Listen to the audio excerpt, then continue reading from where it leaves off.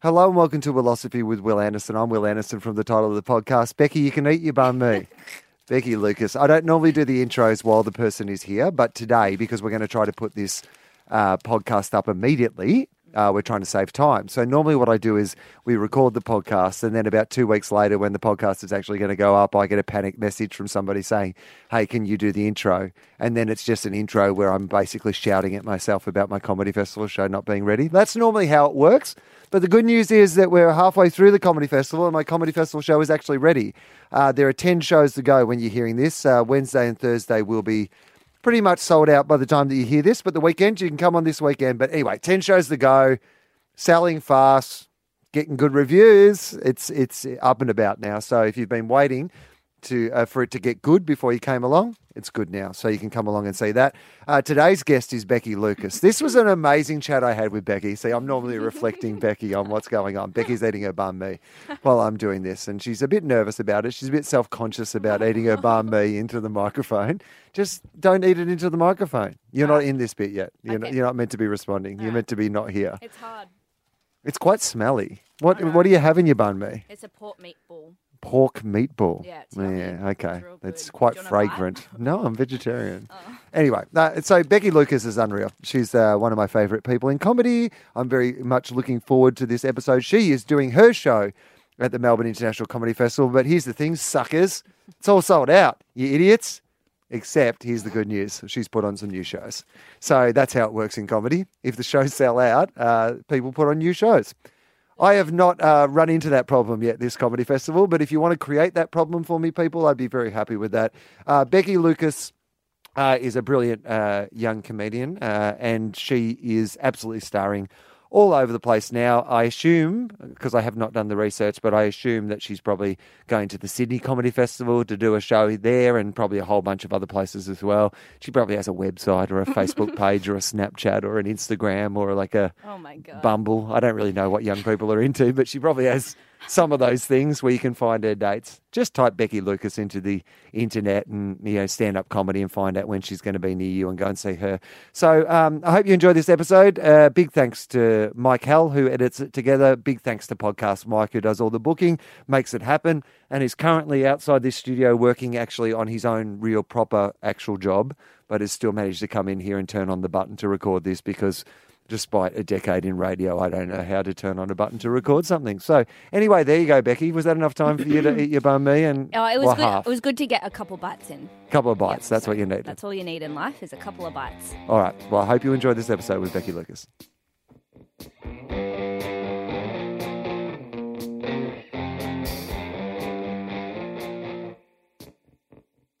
Hello and welcome to Philosophy with Will Anderson. I'm Will Anderson from the title of the podcast. This is how the podcast starts. I ask my guest who they are. Now, if you've listened to the intro, you've already heard who they are. And for the first time ever, they were actually in the intro. Doesn't really normally happen like that. But anyway, we'll still do it the same way as usual. Who are you? I'm Becky Lucas. Yeah. What do I have to say more about it? Like not just my name? Is it like what? Who am I? Are you going quiet so I keep talking? Yeah, that was exactly what I was doing. I It hate was a that. classic interview technique, Becky, where I just like to pause for a second to see if people fill in more information after they say their name. Yeah. So There's I'm no Becky requirement. Lucas and I'm addicted to eating paint. You got it out of me. Yeah, I don't know. I guess I'm a comedian.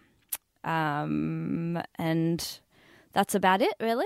Okay. Now, Becky, thank you very much for doing the podcast for a start. Thanks for having me. We were talking briefly about banh mi, but I don't want to spoil that amazing content for the actual podcast. So talk us through your banh mi. You're a banh mi lover? I love banh mi, yeah. I think it's a great sandwich. It's just a very flavorful sandwich because I think often with a sandwich you're dealing with a lot of bread. It's like mostly bread and then the filling, it's not enough filling to kind of cut through the bread. So it's like you've got this crispy, quite slim bread situation. And then you've just got flavour, you've got chili, you've got carrot, you've got sauces, pate. I mean, it's great.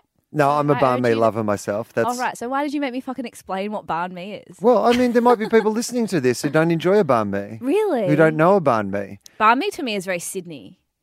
Do Really? you think? I mean, I've seen a lot of banh mi Not places originally. here now. You do understand that, right? Really? Oh, I mean, yeah, I know Vietnam and all that. Charlie to the left, Charlie to the right. I get it. But I don't know. I just see it as like a very Marrickville thing. I like a sandwich in general. Were you raised? Love sandwiches. Yeah, okay. So Yeah. that's an area of interest to me. So Yeah. are you a make your own sandwich at home sort of person, or are you just purely a buy a sandwich in public person? Or both. I'd have to say both. Okay. What did you have when you used to come home from school?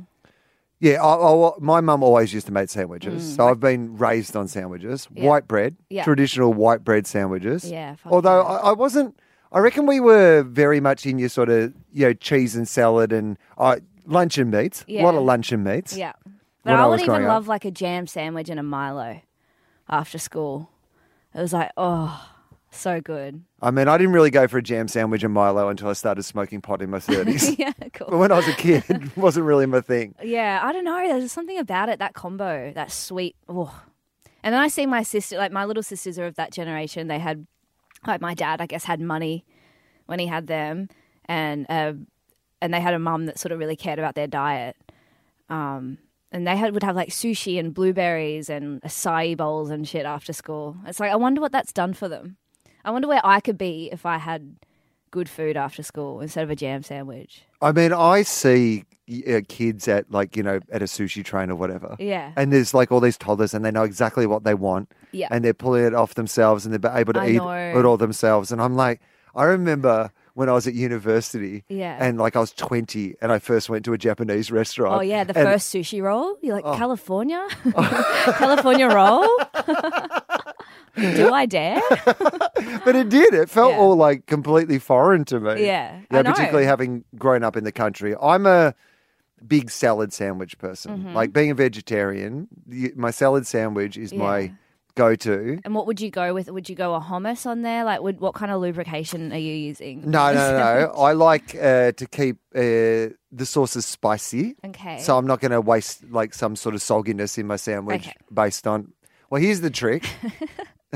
I like white bread. I'm Yeah. not going to go past the white Love bread. white bread. But I'm talking proper white bread. Like, Yeah. Crispy on the outside, Yeah. soft. yeah, exactly. Like Just- bakery. Yeah, Baker's Delight. Baker's Delight. Go to Baker's Delight. Get the whitest white bread that you possibly can. Yeah. Sandwich cut, not toast cut. Yeah. Because here's what I'm going to do. Mm-hmm. I'm going to put an extra piece of bread in the middle of the sandwich. Yeah. It's your triple bunger because you need that for Okay. construction otherwise. I don't love this. No, I'm what- hearing it and I yeah. don't love it, but I'm willing to hear you out. So Well, keep essentially, it's like two sandwiches. going. Are but you buttering use- both sides now at this point? in the middle? Yeah. Oh, the middle piece you butter both sides. Okay, great. Yeah. But yeah, obviously, I don't butter both sides of the outside bits. That'd be I- a slippery sandwich. Yeah. Well, I'm into that. Oh, yeah. But no, it's so I can get all the different levels of salad that I want to get into that sandwich. I Okay. need sort of 2 layers to it. Okay. That's my go-to. So what's your go-to sandwich these days? I do love it's really hard to walk past I mean, you're vegetarian, so Mm. you're not going to connect with this, but I love a Reuben. Oh, I love a okay. really good set. But if I'm making it myself, I really just love a tomato, salt, pepper on the tomato, buttered both sides, Mm-hmm. some cucumber, and maybe a nice salami. Oh, Yeah. okay. Yeah. And a cheese, a Swiss cheese or something. I mean, I could Jarlsberg. literally. Oh, Jarlsberg. Oh, yeah. Okay. Yeah, get some Jarlsberg in there. All right. Nice. Now you're talking my language. Yeah.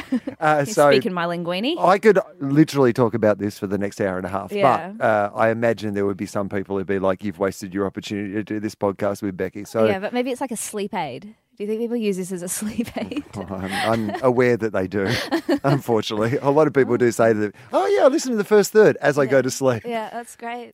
Really got to sleep quickly when you went with a minute and a half of sandwich talk off the top of this one. Well, now let's get into our careers. So, That'll really put you to sleep. yeah, describe each year of your career as the sandwich. Tell me this. I ask people on this podcast whether they have a philosophy towards something. Mm-hmm. So, do you? I was trying to think of this because I knew you'd ask me. Mm. And I found it very hard to not come up with something that sounded corny because I feel like every philosophy has been taken. Do you know what I mean? Like, I think in general, like be yourself or da-da-da, even though they sound corny because they've been sort of written on pillows and decorative things in IKEA. like, I think, it's hard to say something without it sounding like I've heard that before. But I think if it was going to be something that helped me on a day-to-day basis, my philosophy is that it's okay to have taste. Because I think a lot of people, especially in our industry, don't have taste. And I think that's always been, like, it's okay to not like things. So I like this already. This is intriguing to me. So explain to me a little bit more about what you mean by that. So so the example I always use is, and I feel so bad because someone tweeted this, and I don't know who tweeted it, but I remember thinking that's an incredible point, that he said, how shit would rap music be if Biggie Smalls and Tupac, or the West and the East, were nice to each other because they wanted to be booked on each other's shows? Right. Like that like that kind of, that animosity and that, like, no, this is what we like, this is what we do.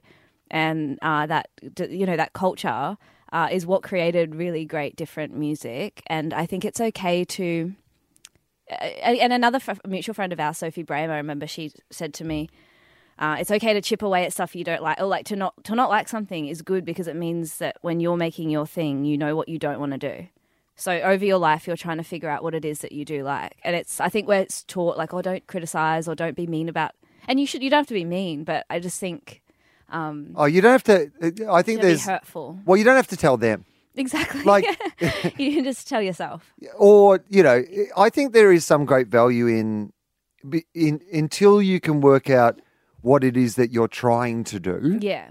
Working out, eliminating things that you don't like can at least get you somewhere in the direction, right? Exactly. So if you're like, this is the sort of comedian I want to be, or this is the sort of TV presenter I want to be, or this is the sort of gardener I want to be, by looking at other examples of people doing that, sometimes you can just go, well, I don't want to be one of those gardeners who plants like roses, roses, roses. Like it's so obvious. Yeah, I get it, mate. It's Valentine's Day every day. If there's any gardeners listening right now, they're going to know you know nothing about gardening. No. I had a That's such a clear example of not knowing someone's realm. Yeah. Well, you can be like Jim's. Yeah. Jim's mowing. You're like, I don't want to be a chain. No. I don't want to be in the chain gardening business. Yeah. I want to have my own. Again, I know nothing about gardening. No, you threw in a reference. You go for it. I get it. But the defining things by what you're not, or making things as making art as a response to bad art. Yeah. The bad art is part of that process then. Totally. It can be the very thing of going, I want to make this style of comedy because I am rebelling against this sort of mainstream idea of comedy, for example. Well, that sort of rebelling doesn't happen without the mainstream existing. You need it. It's like the left can't exist without the right, and vice versa. Like Trump might not have happened, without left. It's weird. It's like they both have to exist. I really like that. So how does that manifest in your life? I mean, my point was, like, before I started comedy, I was very opinionated. Can you imagine me? Oh, I can't. I actually can't. but all those rough edges have been sandpapered off, and now you're a real people pleaser. Shut up, mate. No, I think that before I was like very happy to say that I didn't like something, or I'd whatever. But when you get into comedy, I think you're suddenly in this world where you want to impress people, and you're clambering up this ladder, I guess. And because it's such a small industry, I maybe end up doing stuff that you wouldn't normally do, or saying yes to things, and then I've only just gotten it back where I can now suddenly feel like I can be a bit more like discerning, and I'm like, no, I don't like that, or I don't want to do that, or I don't think that's good, and I just feel so much better, and it's helped my comedy as well, because I feel like I'm trusting my instincts more. There's even another bit of that will come one day in your future at some stage, but that I've seen both in my own life and with is it unemployment because you're too rude? No, is the point where, regardless of you being the person who wanted to be like, we're going to burn the system down and we're going to do this new thing and we're going to, forge our own path. No, but I'm just saying, as an example, in whatever way that manifests itself, Because I hope people don't I'm sure there's girls starting comedy that hate me and hate what I do and think I'm a hack. There are. I've had several on the podcast. In fact, they asked if I could mention it when I had you on. Yeah, awesome. They're all heroes of yours too, which is weird. Yeah. No, you become the thing. I had someone, a kind of colleague of mine, someone who's been doing this the same, who was complaining recently about younger performers not being respectful of, our place in the industry and what we'd done. And I was just like, why should they? I'd be mad at them if they... Exactly. That's what you're meant to do. You're meant to come in and be young and think you know everything and try new things and think the old way is stupid. That's exactly what every generation is meant to do. That's what someone on the radio the other day was like, these kids, they used to be out there like being crazy and rebelling and stuff, and now they're all triggered and this and that, and it's like that is them rebelling. Yeah.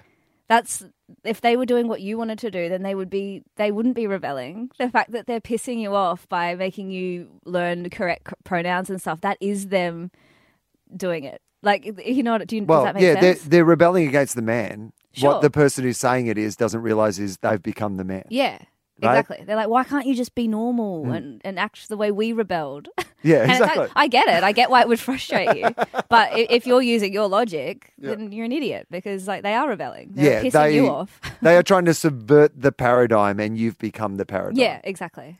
It's funny. I like that. I think that's a really great perspective. You've never struck me as somebody who pulled many punches, to be honest. So it surprises me even to learn that you think that you do.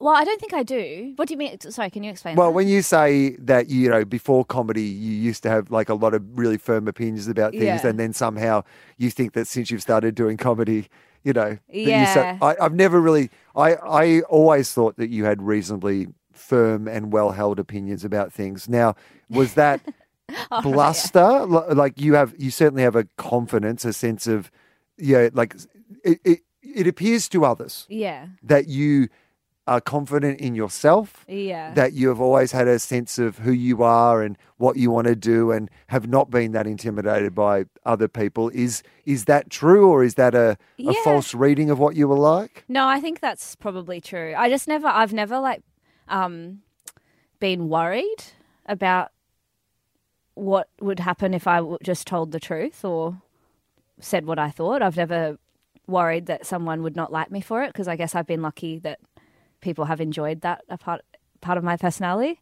And maybe that's probably privilege, and it's probably a bit of privilege. Like, it's not like I have to worry. My dad has money, and a lot of people try and hide that. But it's like, my dad has money. I will probably be okay. And I think, maybe there's a part of that that's like, oh, well, if this doesn't work out, I'll just do something else. Like, I'm not obsessed with it, with comedy. It's funny though. Doing it. I love it. Yeah, because you do love it. I do love it, but you're very, very good at it, and you can't be as good as you are at it and improve in the way that you have improved at it without loving it and caring about it. But the more that you are getting, do you think you'll be able to maintain that attitude? Like, that sort of idea of like, I could walk away from this. I don't really care if it doesn't work out. That's which I think is great, by the way. Thanks. That powerful, but I also think that's a great attitude to have. Yeah. Like, I always thought the success of like whatever success I've had, like with Gruen and stuff, has been out of that I don't really like hosting TV. Yeah. And that if it ended tomorrow, I'd be absolutely fine with that. I feel like the audience can feel it. I feel like the more laissez-faire you act with the audience, the more they want it. Right. Like there must be something in us because we've all got like daddy and mummy issues where we were like neglected and stuff. So you treat people like treat them mean, keep them keen. Well, there is something about watching a comedian who, and we've all seen it, the comedian who's great but needs the audience to like them too much, and it actually turns the audience off. Yeah. Like if you've got a baker who's baking your birthday cake and they're obsessed with it and they want to make it the best cake of all time. Like, did you piss in the batter? Yeah. You're like, something's why wrong are you here. so into this? Yeah. It's too much. Yeah. Yeah, it's like I know comedians who are needy on stage. It's like their eyes are, they're desperate, and totally people can feel it. They hate it because they're like, well, why would I like? Yeah, like why would I like you now? I know you want it. You mentioned the idea of parental issues. That's what you said, daddy or mummy issues, Yeah. I think were your words. Yeah. Do you think that is... I hope that didn't turn anyone on to hear daddy issues. Some guys just isolated daddy issues. He's going to make a GIF. Daddy issues. Oh, no. He's just using the rewind. Yeah. The rewind. Daddy issues. It's like, I wish Will would stop talking in this bit. I'm trying to get off. Yeah. Just let us say daddy issues in a clean way where I don't have to hear your voice, Will, spoiling it. If anyone can come from a gif of me saying daddy issues, then you can get free tickets to my show. You can do that. Do you think that you have, was that a throwaway line or was that a throwaway line that has some truth to it? Oh yeah, I've got issues. Doesn't everyone? But do you think that those specific issues relate to why you do what you do comedically? Oh yeah, big time. Because I just felt like I was never listened to properly. So talk to me about that. What do you mean by that? I mean, isn't it this? I mean, parents divorced when I was 2.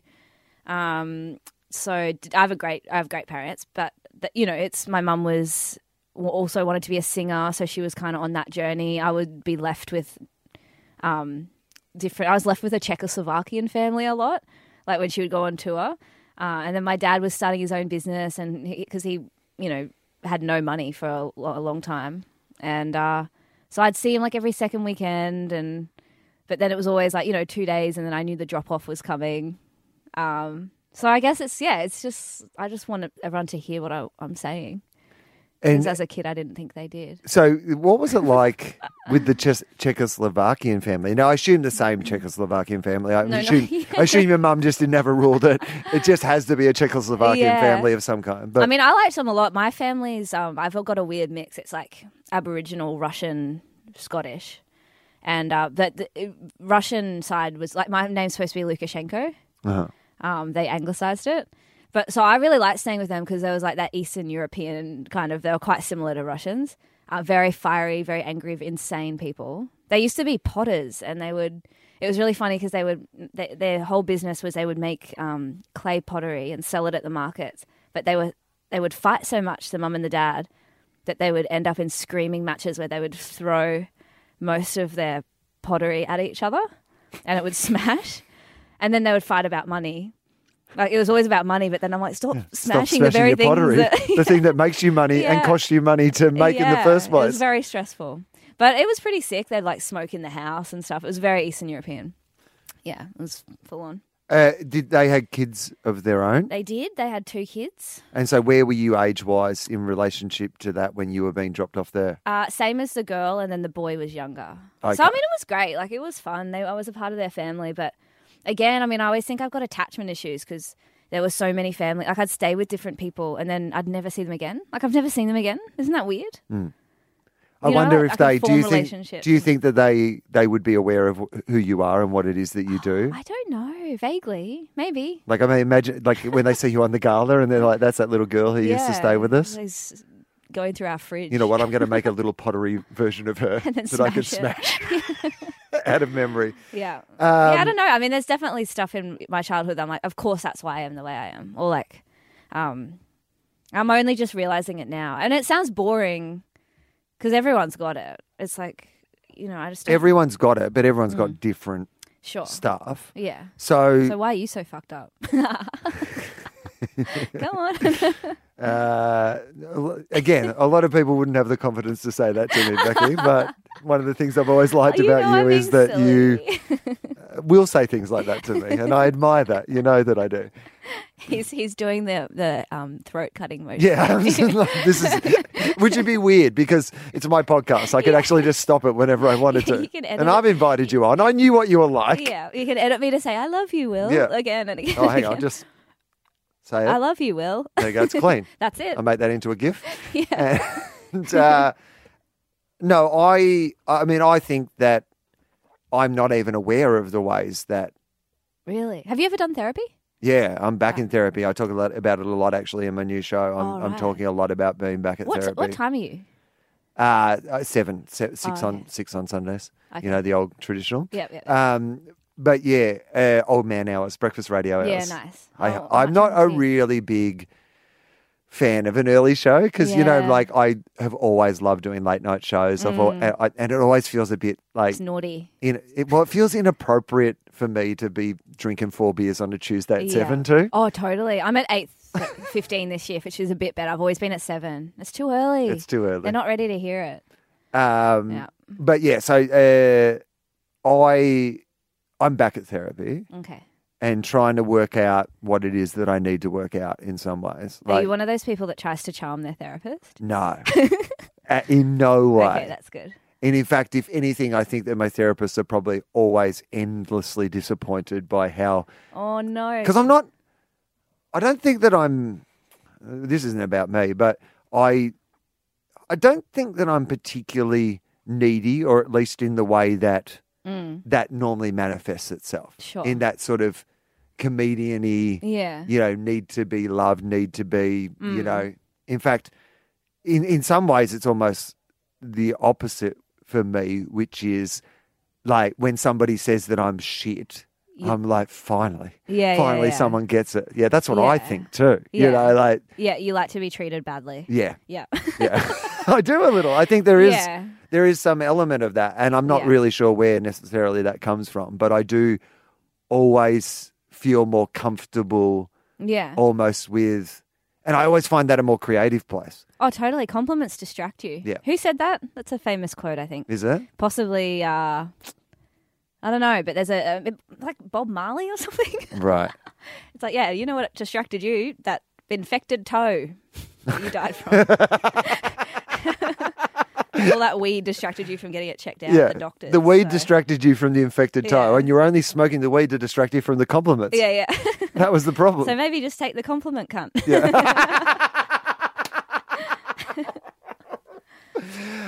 Do you go to therapy? Have you done that? Have you been down that path? I did it for a bit, and I need to go again. It's just hard with what we do. You're always on the road and stuff.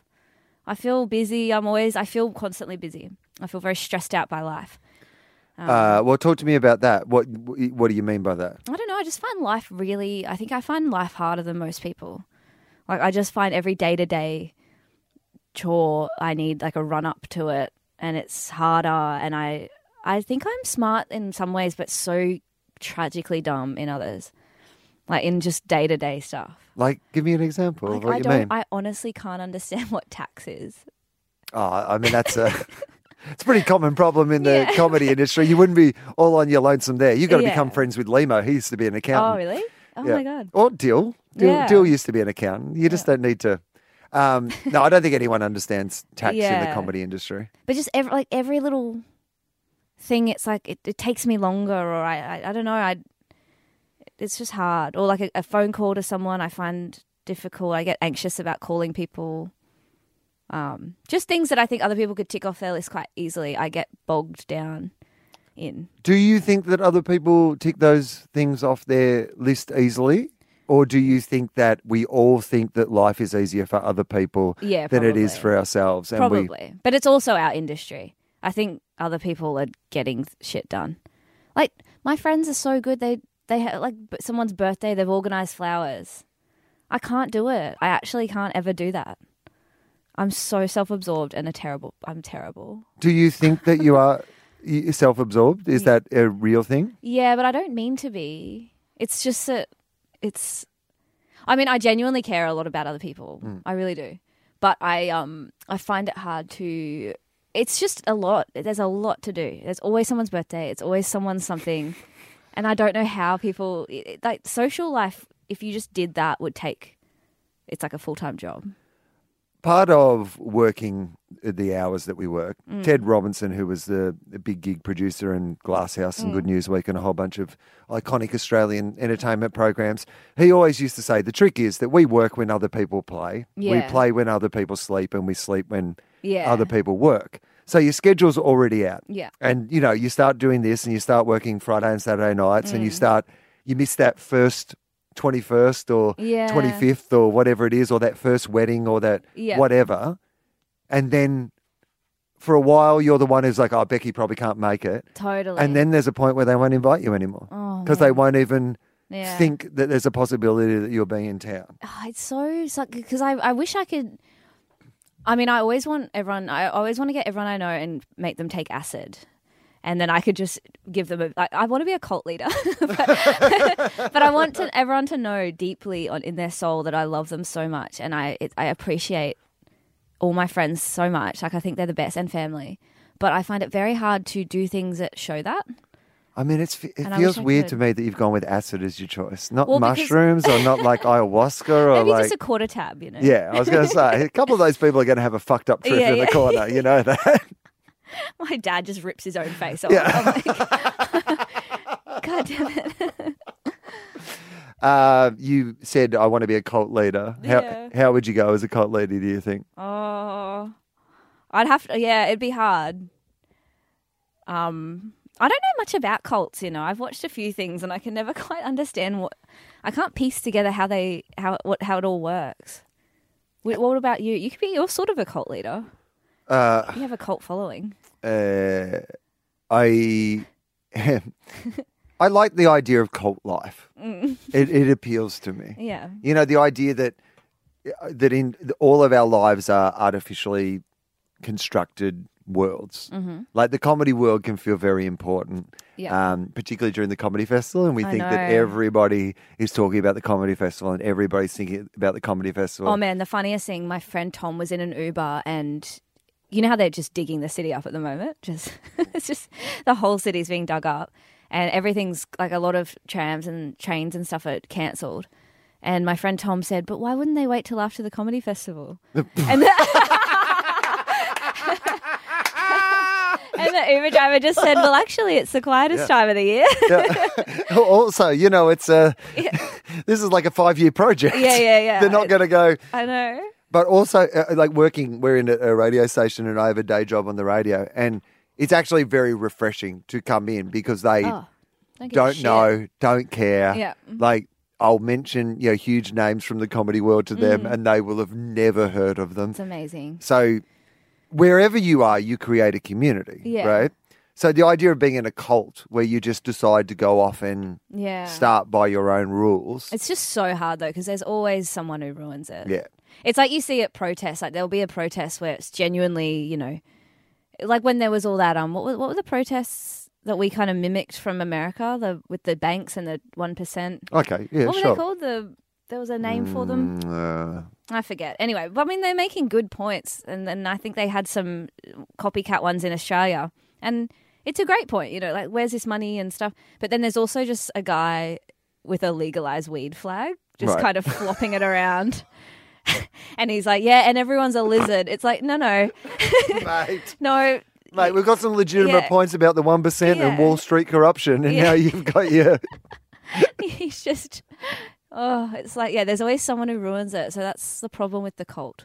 I always think that with weed's a good example of that because there's always, there's medicinal benefits, to using cannabis. Yeah. There's legitimate medicinal benefits. Yeah. And then somebody will chime in with the story about how his mate who smokes pot cured his own cancer. And you're like, Yeah. mate, you're not helping. Yeah, I know. It's so annoying. Why did somebody invite Pete Evans to this Yeah. pot convention?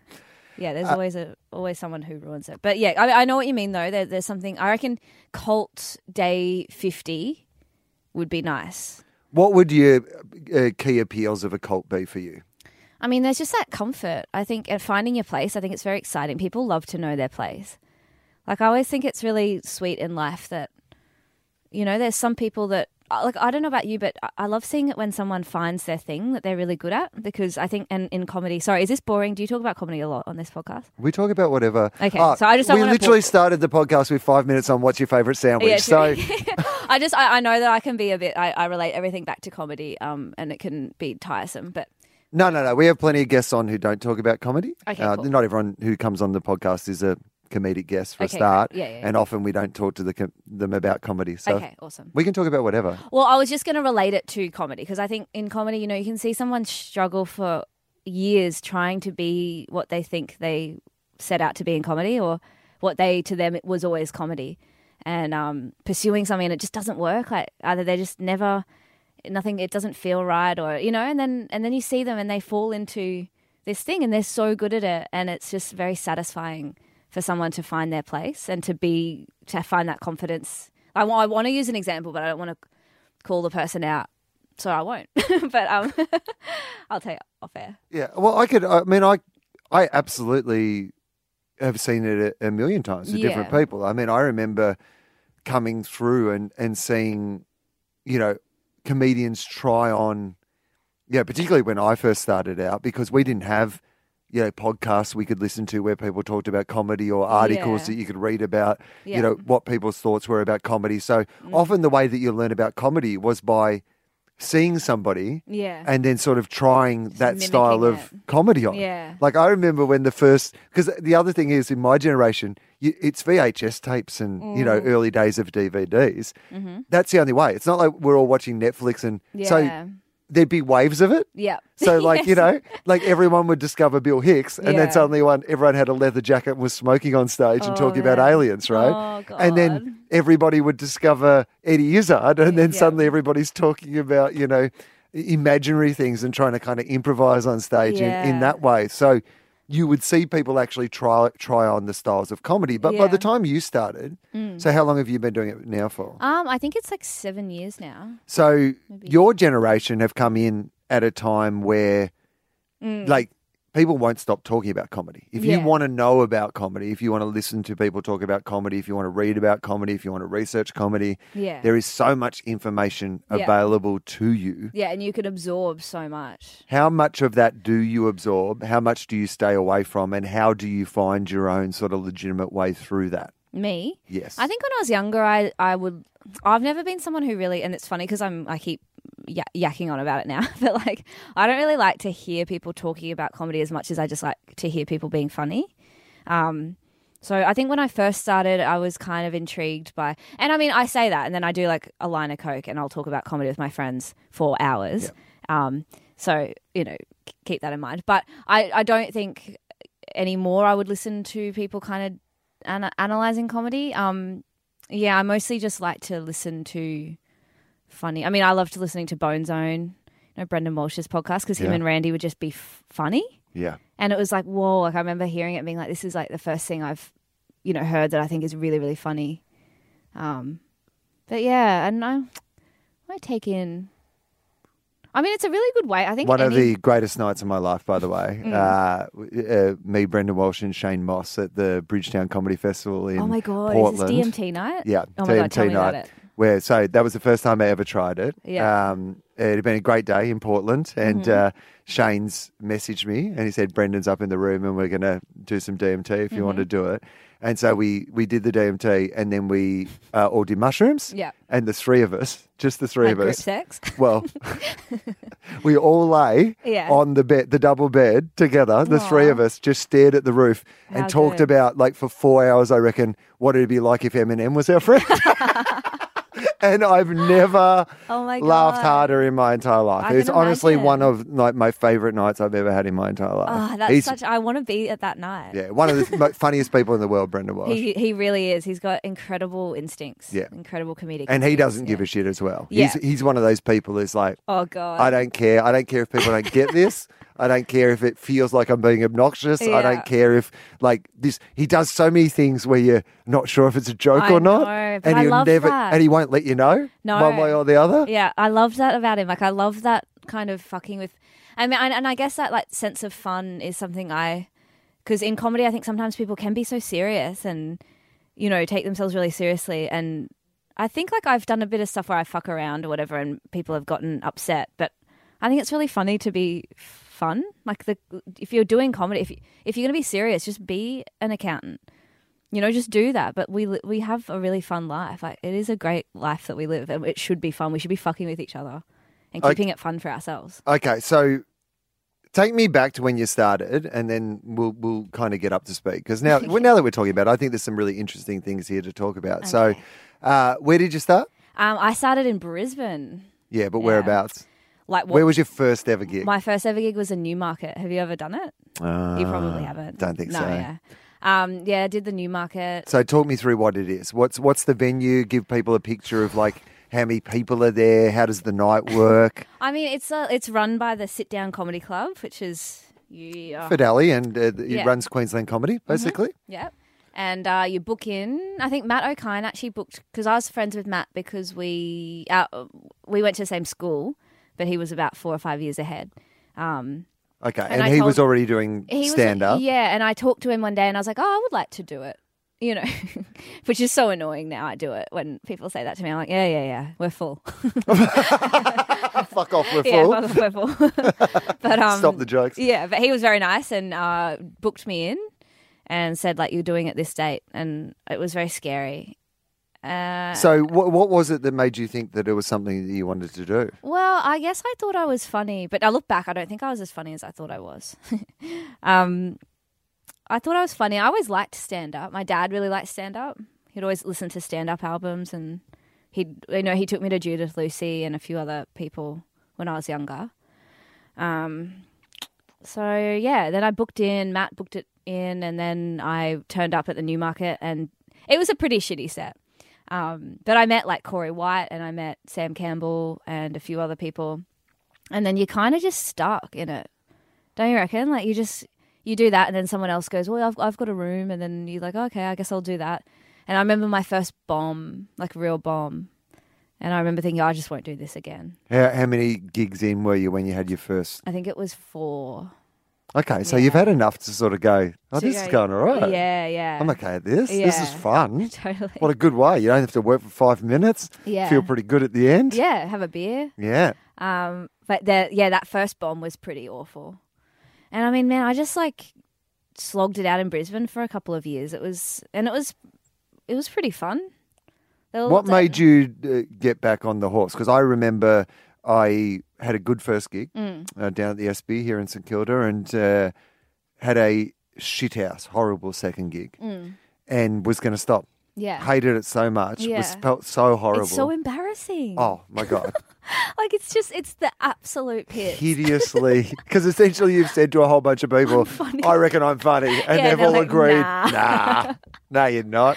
And And you're then- like, it's okay, I'll do this for 23 years, and finally I'll get to the point Yeah. where all my jokes will always be funny. Yeah. No, never I'll happens. be Never happens. But I had a friend say to me, they said, well, you've done one shit one good one. Yeah. Might as well do one more just to Yeah. break the tie. Yeah. You'll know one way or the other. Do you remember how you felt about, like, you know, when you said, I'm not going to do this anymore? Why Yeah. was it that you did do it again? I think it might have been raw comedy. Right. I think I was like, I'm just not into it. And then maybe I talked to Matt again, actually. And he was like, you should just do raw and see. And then I did that, and it was great. And then it was just kind of, I was off and away. But, yeah. It was, How long were you doing comedy in Brisbane for? I reckon it was about 3 years. And like you said, you mentioned some pretty cool names. Like you were Yeah. surrounded by people who were doing I mean, I was so very lucky. interesting work. Yeah, it was like Damien Power, Mel Buttle, Sam Campbell, Greg Larson, Corey White, who else? Dan Rath. Like, I all mean, when these- you put it like that, that's genuinely half a dozen of the most Yeah. interesting, yeah, it was awesome. subversive, Yeah. new sort of comics. It takes me back to what you said when I asked you what your philosophy was. Yeah. Which, is that kind of importance of being able to look at something that exists Yeah. and say, we don't like that. We are going to do something that is very different to that. Mm-hmm. And it feels to me like you've named there 6, 7 performers Yeah. who probably looked at what was happening in that scene and the sort of comedy they were seeing Yeah. previously Yeah. and went, oh, we want to do something else as a Totally. reaction to what we're Yeah. seeing and doing. Absolutely. And also, they owe a lot to those old guys, because I think a lot of the funny stuff that would happen in that scene has come through in stuff that they've made, or like characters they do. So it's like, how cool is that? Yeah. And it's you can't disregard these old blokes out. There's some Steve Allison. Do you know Steve Allison? Mm-hmm. He's a really interesting guy. His parents were clowns, and he used to do. He told me that he used to hate school, and the only way he'd do school is they let him do 10 minutes of stand up before class, and then he'd agree to sit down and do the work. So he's doing stand up at like 12 at school. Finding gigs. Yeah. Hostage situation. Yeah, hustling. So I don't know. It's like, yeah, they've got cool timing and stuff. Like, you learn a few of the basics off them for sure. Yeah. Well, It's that's good. what I mean. These things are important in both ways, Yeah, right? yeah. It's important for that next generation to go, we don't want to do that. Yeah. But it was important for the previous generation to have done that, to lay the groundwork, to build the rooms, to have Yeah. something for them to rebel Exactly. against. But it's a great group of people to be inspired by it and was to so feed cool. I off. was so lucky. I mean, how lucky that I happened to start then because, and you know, that I think even Sam Campbell. I mean, Sam Campbell was so I guess he liked comedy for a long time, but he was so critical early on of stuff, and I remember thinking, oh, like, you know, that's a bit mean. But now I'm like, fuck, thank God he was, because, you know, he wouldn't be scared to be like, oh, that bit's hack, or that someone's done that bit, and because of that, I've become a better comic. Right. Absolutely. Like, I definitely have him to thank for that kind of criticism. How are you at taking other people's feedback? Pretty. I guess I do get sensitive. I can be pretty sensitive. But I think everyone shirks. It's like, you know, when you yell at a kid for something, or you actually, what did my stepmom say? She said something to my little sister the other day that I think really got through to her, but she was so embarrassed. Like she had, how am I going to phrase this? My stepmom brought up something to make a point to my sister, and my sister went, stop, and started crying and ran away. But I said to her, I bet that actually got to her, and she was embarrassed that it did. And she won't admit that it got through to her, but it did. So I think criticism with me, it's like sometimes I'll be like, shut up, fucking, I don't care. And then it's in there, and I will address it. What sort of things don't you care about when people criticize them, and what sort of things actually genuinely, you know, affect you? Well, I criticisms about my behavior I will probably take on more than criticisms about my comedy. Like my auntie said the other day, I was being a bit of a bitch, and I said something. I'd done something nice for the family, and then the next day someone complained about something, and I brought up the nice thing that I'd done, and she said, "Becky, it didn't go unnoticed, okay?" And I just remember being like, "Oh." Like, oh, yeah, Oh. okay. I was like, she got me there. Oh, that's good too. And it was just perfect. I was like, yep, what a little shit, you Yeah. know? Like, just do it and shut the fuck up. Why am I, like, bringing it back up? And that really, I must thank her for that, because it was a good lesson. But then if Steve Bennett doesn't like my show, I'm like, I don't give a fuck. I actually don't. That's interesting to me. So Steve Bennett, for those who don't know, and there'd be plenty that are listening to this podcast who would have no idea who he is, but this is a classic example of one of those inside the comedy community things. So Steve Bennett runs a website called Chortle, and it is the kind of the most prominent comedy website. Yeah. You know, they review a whole bunch of stuff, and He's a great reviewer sometimes. Yeah, well, I mean, he is. I think he's probably a pretty good reviewer. I'll put this on the record. Yeah. He's not a huge fan of what it is that I do, right? Nor me. No. And the way that you approach somebody's capacity to do something is often based on how they respond to you. If Steve Bennett was the sort of guy who thought I was a genius and wrote that every show, he's actually got some you good know what? points. He's a real good reviewer. I think Chortle is the number one website that he has a certain type of comedy that he very much enjoys. But and he if also follows his dick a bit, I reckon. Sorry, you can edit this out. No, it's me saying it. No, you can say. I mean, I just think he followed. Like, sure, I honestly enjoy some of his reviews because he really sticks the boot into some people who need it. But I also think he's susceptible to certain women who he believes he might be able to sleep with or charm. Or I think he likes people sucking up to him. People, well, that's okay. I mean, I think that it's interesting to me that, you know, there'd be a whole bunch of people who probably think similar things. Yeah. Yeah, there'd be a whole bunch of people who probably would even love to be able to say those sort of things or say them to their friends. Yeah. Right? But it's interesting to me that you've gone that extra step further and just gone, I'm just going to say it out loud. I'll happily say it on a podcast. Yeah. I'll tweet about it. Man, I used to get into so much trouble on Twitter.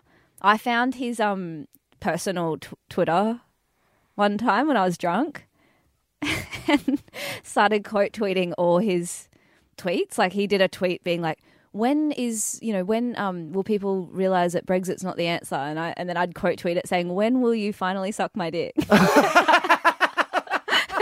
And I did it like about to 10 of his tweets. So I think he knows that I don't like him already. You think? Yeah.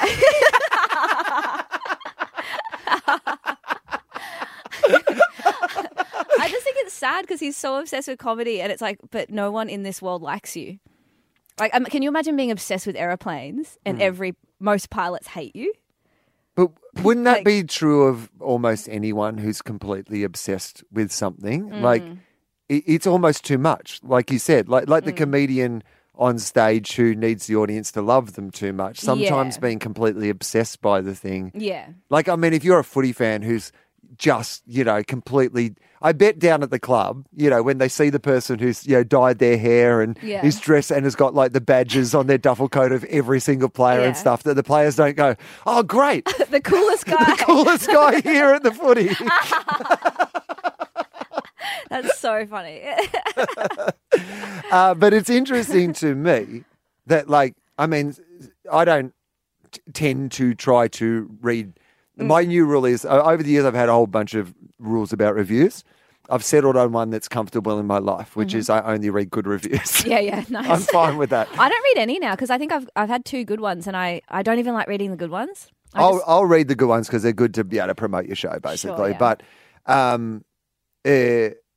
I would used to get bogged down in details. Yeah. I'd be one of those people who go, it's not that I have a problem that this review isn't, shining. Yeah. I have a problem that you haven't got what it is that I'm trying to do. Exactly. And the problem that I used to have with his reviews of my shows was that he didn't understand the cultural context of Yeah. who I was here and what I was trying to do with the audience that I Yeah. had, right? Yeah, totally. He was coming in and judging the show Yeah. without the context that the show actually existed in. Yeah. But I would never say anything like that. In fact, that's the first time I've ever Mentioned it. mentioned that Sorry. No, I'm absolutely fine with it. My point being, though, Leading you that I'm astray. interested in the difference between me Yeah. going, I'll just not mention it and move on with my life Yeah. versus you who've just decided, head on completely opposite direction. Where does that come from? Well, I just think it's fun. I think it's funny too because as we say, this world isn't real. We've created it. So why would I let Steve Bennett have authority over me when it's like if we were to step outside of it, he's just some guy. So it's like, why would I not say what I To anyone outside the comedy industry, he's a guy who has a comedy website, Yeah. which is real not fun at parties. Exactly. But within the industry. Yeah, he's Yeah. got all this power, and it's like, I guess it's. I'm not doing it even yet to be mean or anything. It's like this should be a fun world, and you should be able to mock things because nothing's serious, and we're supposed to get up on stage and be funny and silly. But then when it comes to actual stuff in the world of comedy, everyone's like, no, you can't do that. I'm like, I'm fucking gonna do it. That's the thing that I guess I find most interesting. Yeah. Is that idea of that I do think that's something the comedy industry is guilty of, which is we think that we can make fun of everybody else, but we Yeah. have these softest skins. Yeah. And like we will not make fun of things within our own world and do these things. Yeah. And that's why when I see that and you do that and there's a few other people who do the similar sort of thing. Yeah. I do. I find it very Oh yeah, I know you like exciting. it. You might not like it. Yeah. you can't be. You can't be seen to be associated with it. But yes, I do like it. All right, let's stop talking about comedy and talk about some other things. All right. So talk to me about where you're at in your life just in general. Like career, we've talked about comedy specifically, but Yeah. are you happy with how your career is? Because Yeah. you seem to be at one of those points where, exciting things are happening. Yeah. Lots of opportunities have opened up for you. You're getting really great crowds to your shows and stuff now. Mm-hmm. You have a following. Are you happy with where you are in your Yeah. life and career? Yeah, I feel great at the moment. It's really good. I'm a little I feel a little bit like I want to do something a bit more. So, I feel like going traveling again, which sucks. Mm-hmm. But I just feel like being a bit normal again and going away. How long? Sometimes- How long would you like to go away for? Even a year. Yeah. Which you can't really do. I think it's I mean, a bit you hard. can. You can, but it's He says, having never done it. Yeah. But I mean, I'm just so lucky that I did start comedy a bit later in life because I got to do a lot of that stuff. But I used to be able to speak Spanish and now I just can't. what do you miss? I guess that's a good way of putting it. What is Yeah. it that you think you've given up to pursue this that you wish that you hadn't given up or that you wish you could still be doing more of? Well, yeah, just a bit more like connection or just living. Like I realize that like you kind of, when you do comedy, it's like you get all these laughs every night and it's like there's just not a natural amount of feedback. So then I have this normal, I'll be trying to like live my life and I feel this low all the time because I'm not getting clapped. Like I just want to chill out for a bit and read and maybe help other people. I need to do something. I don't know. I just feel like I need to be of more use. I just think my life's a little bit like, what am I doing? How would you find yourself of more use? What is useful about you? I don't know. I'd like to go maybe live somewhere and help on like I don't know, like live up it. I don't know. I don't know the answer. Sorry, I'm not being very helpful. But I guess I just see people doing things that look, you know, like I feel like I want to be useful in a way that's tangible. I guess, you know, because I give money and stuff, and I guess that kind of helps. Do you not feel that, you know, you entertaining people, that you know, taking people's mind off the, you know, depressing reality of the world, you know, that contributes something? Yeah, maybe. I forget that that's supposedly a gift. Yeah. You forget that it's for other people as well? Yeah. You're like, oh, I know what I'm getting out of this. Well, but... I also assume they're doing me a favour. Yeah. I forget they're actually enjoying themselves. Yeah, they've gone there on purpose. Yeah. They've paid money. That's true. Thanks, guys. Yeah, no, but I am happy at the moment. I feel really, really good. I've gotten to do some fun things and I guess also like I've got that urge to have a baby and stuff. Oh, okay. I don't think I'll do it. But what do you mean you don't think you'll do it? Well, I don't think I'll do it for at least for another 5 years or something. Okay, or, but yeah. you think you will do it? Yeah, I think so. Why not? What else am I going to do? I mean, sure, that's as good a reason as any. Well, do you not worry about in regard to having a baby? Yeah. Okay. Do you not worry about the future of the planet? Is that something that you think we're going to be okay? Like you think it would be fine to bring Well, I like reckon a kid technology into? will save us. Okay. Because I mean, did you hear? You know the what's that? You know how they used to think that like the biggest environmental disaster they thought horse shit in the streets. Yes. Was going to Horse shit in the streets was destroying cities, and then they invented the car. Yeah. Yes. No, and then they invented. Was it the car? Yeah. The car. Yeah. So I'm like, maybe. How are we going to get rid of the horse shit? They said, and they invented Yeah. the car, and it turns out the cars didn't shit. Well, they did Yeah, actually. they did, into yeah. the environment, and then there was a big hole in the ozone layer, and now the whole planet's on fire. So it's a bad example. It is a bad We should have still example. kept the horses, and we'd be fine. Fuck, damn it. I do worry about that, but I think doesn't every generation think that they're the end of the world? Yes. And are we not just? Is it not kind of a bit of an ego that we think we're the generation that's actually going to be there for the end of the world? I hope you're right. I mean, I know I do worry about it a lot, but Okay, but that's good. I like that. I mean, Yeah. that's the attitude that most normal people have. Yeah. Like, they go, well, we'll just do it regardless, and we'll see what happens. yeah, Because that's always been the way of Mm. human beings. We've never had a guarantee that it's going to exactly. work out. Yeah. And I think I mean I used to think that I used to think, well, I can not have a baby. I have the control to not do it. Whereas there's some people who due to whatever circumstance, you know, might have more kids, and so maybe I'll just not have one for the planet, and then that'll make room for the kids that do get born, and you know, maybe I'll volunteer and help them out and help them become, you know, whatever. But also it's very hard, this hormonal, it really gets you. Yeah. So do you feel like there is Yeah. a genuine sort of It's a hormonal yearning. yearning? Really? Yeah, it's crazy. I cry. Like I'll wake up crying because I'm not pregnant. It's insane. I mean, I'm really going to try and ignore it because I don't want a kid. It looks really hard.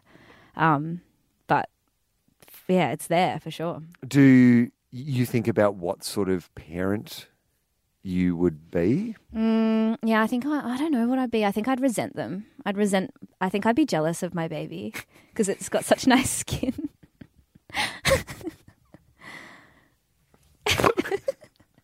An opportunity. I'll be jealous. But I'd try not to be. Yeah. What about you? What would you be like as a dad? I don't think that I will be. No. But That's what I yeah. have. I reckon I'm at that point now where I've missed my window. I mean, I'm a man, so I could like literally be one of those creepy old men who has a baby when they're 70 It's just or a puff whatever. of dust. Yeah, but I'm not into that. I think that Yeah. you should be able to actually Yeah. at least potentially raise your child. Totally. You know, no one has any guarantee on that, Yeah. of course, but I think you should at least be in a zone where you're like, Yeah. I want to be able to be like active enough that I could be at their 18th birthday. Yeah. And that window is closing very fast that's for not me, true. Becky. That's not true. Well, it is. You eh? always pretend to be older than you are. Ever No, since no, I've no. known you, you're like, oh, I'm an old man. I'm like, dude, you're like 40. Yeah, well, You're prematurely aging. yeah, that is true. There is a bit of that. But do you think about what sort of parent you wouldn't want to be? Is there sort of things that you've experienced in your life or that you've seen that you've gone, well, I know, I can't define yet what sort of parent I want to be, but in that way of eliminating parenting choices that other people make or that you've what seen. a wonderful way to wrap it back around to the I know. initial It's thing. almost like I've been paying attention, Becky. Look, no, the answer is no. I mean, obviously, you see some parents and you're like, oh, I wouldn't want to do that. But I think you just got to be natural and, try not to be anxious. I think that anxiety around kids and people seem to get really into I don't want to be too good of friends with all the parents at school. I don't want to know too much about what's happening. I'm like, I'll support you and whatever, but you figure it out a bit. Like I didn't have that. Like, my parents weren't really, like, mum never was really friends with any of the other mums and didn't know when I had stuff due and stuff. And my stepmom's great. She's very in my little sister's lives, but it's like, fuck me. Like, it's just, she knows when everything is and I don't want to be like that. I kind of want to be a bit apart from it. Do you have a belief system of some kind? Like, do you? The way that I ask this often on the podcast is, what do you think happens when you die? Okay. I don't know. It's very hard for me to have an opinion because I'll hear another thing and I'm like, oh, that's probably right. It's very hard for me to lock down. Easily influenced by whatever latest theory has been put in front of you. Totally, or vibe. I believe that there's energies that, like, I have had stuff happen where I've, I do believe that in, this is so, one time I was in Mexico, I was by myself for 2 weeks and I was in a place with no internet and I was just doing a Spanish course. And so I had to walk into town to get to the internet and I had no one else around me really, and I was just staying on the beach, and I had a dream that my dad had died, and I went for a swim in the morning, and I remembered the dream, and I was like, oh God, that was such an awful dream. And then a voice said, your dad hasn't died, because I was a bit worried. I was like, maybe my dad has died, and I don't know because I haven't been on the internet. They can't get to me. And I had a voice that was like, your dad didn't die, but someone's dad has died. And I got out of the ocean, walked half an hour to get to the computer, and I opened my email, and one of my very close friends' dad had just passed away suddenly. And it was like, when stuff like that happens, it's like, well, something's happening. Like, don't you think? Or is it just I mean, I coincidence? don't personally, You don't but believe that? I don't believe in. But energy, Yeah. vibe. Come on, man. No, I love hearing. I mean, the reason I started this podcast was Yeah. because I love hearing what people think. Yeah. I myself have a very practical Yeah. dairy farmer's son, like sort of. But how can you do drugs and feel like, when you see stuff and you feel certain ways? DMT, it's like you're seeing shit and it's like, where does that come from? Where does that all go? It's the drugs reaction with your brain. Yeah, I know. Like, I mean, I think that, when you do those sort of psychedelic drugs, when Yeah. you do them, not like I'm going to do these drugs and go to a party. I'm Yeah. doing this thing as a exploration about the nature of consciousness and Yeah. humanity and who I am and all these sort of things. Yeah, absolutely. When you're in the middle of them, Yeah. you're like, well, this is it. I've unlocked Yeah. all the secrets of life. I've experienced my own death. The world slowed down. I faded out. The world went on. I had a revelation. Yeah. Everything was in 3D. I went through the filing cabinets. Yeah. Like all that. But don't you think that the fact that so many people feel that on those drugs or whatever, or in Means that meditation it's or whatever. true? Well, not even true, No, but that there's a I life think source. it means that when you put that drug into your brain, there's a part of your brain that makes those pictures happen in your mind. No, because the drug doesn't give you the pictures. The drug activates something in your brain. The bit of your brain that gives you the pictures. Yeah, but the fact that we all have it there, Yeah. it's like that's something that means something. Does it? Yes. I don't know if it does. I don't know. No, I mean, I'm open yeah. to the idea that it might. And in fact, there is part of me that's hopeful that there is Yeah. more than that. But There's just energies, and it's got to go somewhere. Like, there's energies and it's got to go somewhere is Yeah. a pretty good yeah, that's my belief argument. system. How would you like people to remember you? Just as someone who doesn't get. I want people to think. I want people to always feel at ease, like with me. Like I never want someone to be mad at. Like if someone cancels a plan, I'm never mad at them. Like I just want everyone to do what they want to do, and I don't care. Like it doesn't irk me.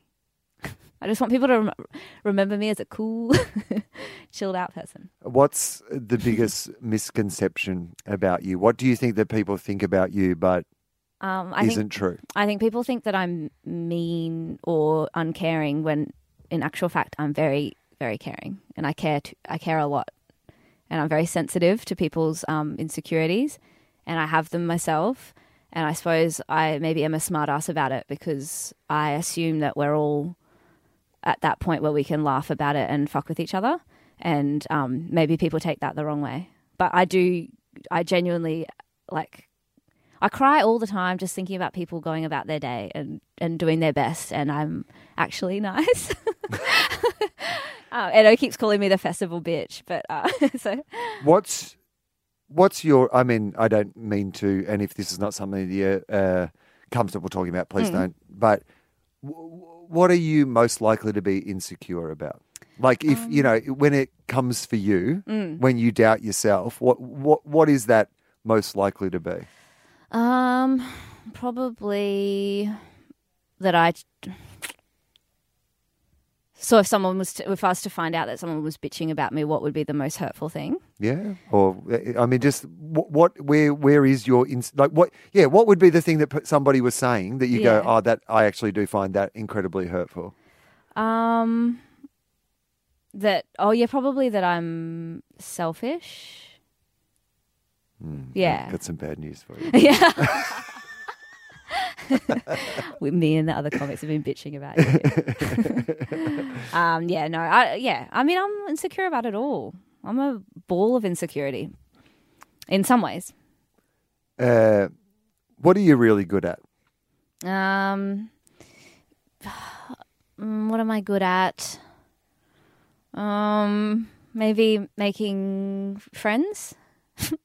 I think you are. I think Yeah. you're pretty good at making friends from what I've seen. Yeah. I would like to think that we're friends. We are friends. Yeah. I always have fun hanging out. Yeah, no, We I should think we're hang out friends. more.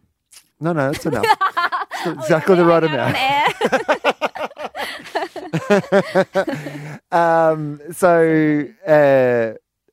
Talk to me about friendship, the nature of friendship, because I am a person who I think I am I can be a hard friend because I can retreat into not wanting to share my life or my issues or what's going on with me with people and or to burden them with that information or whatever.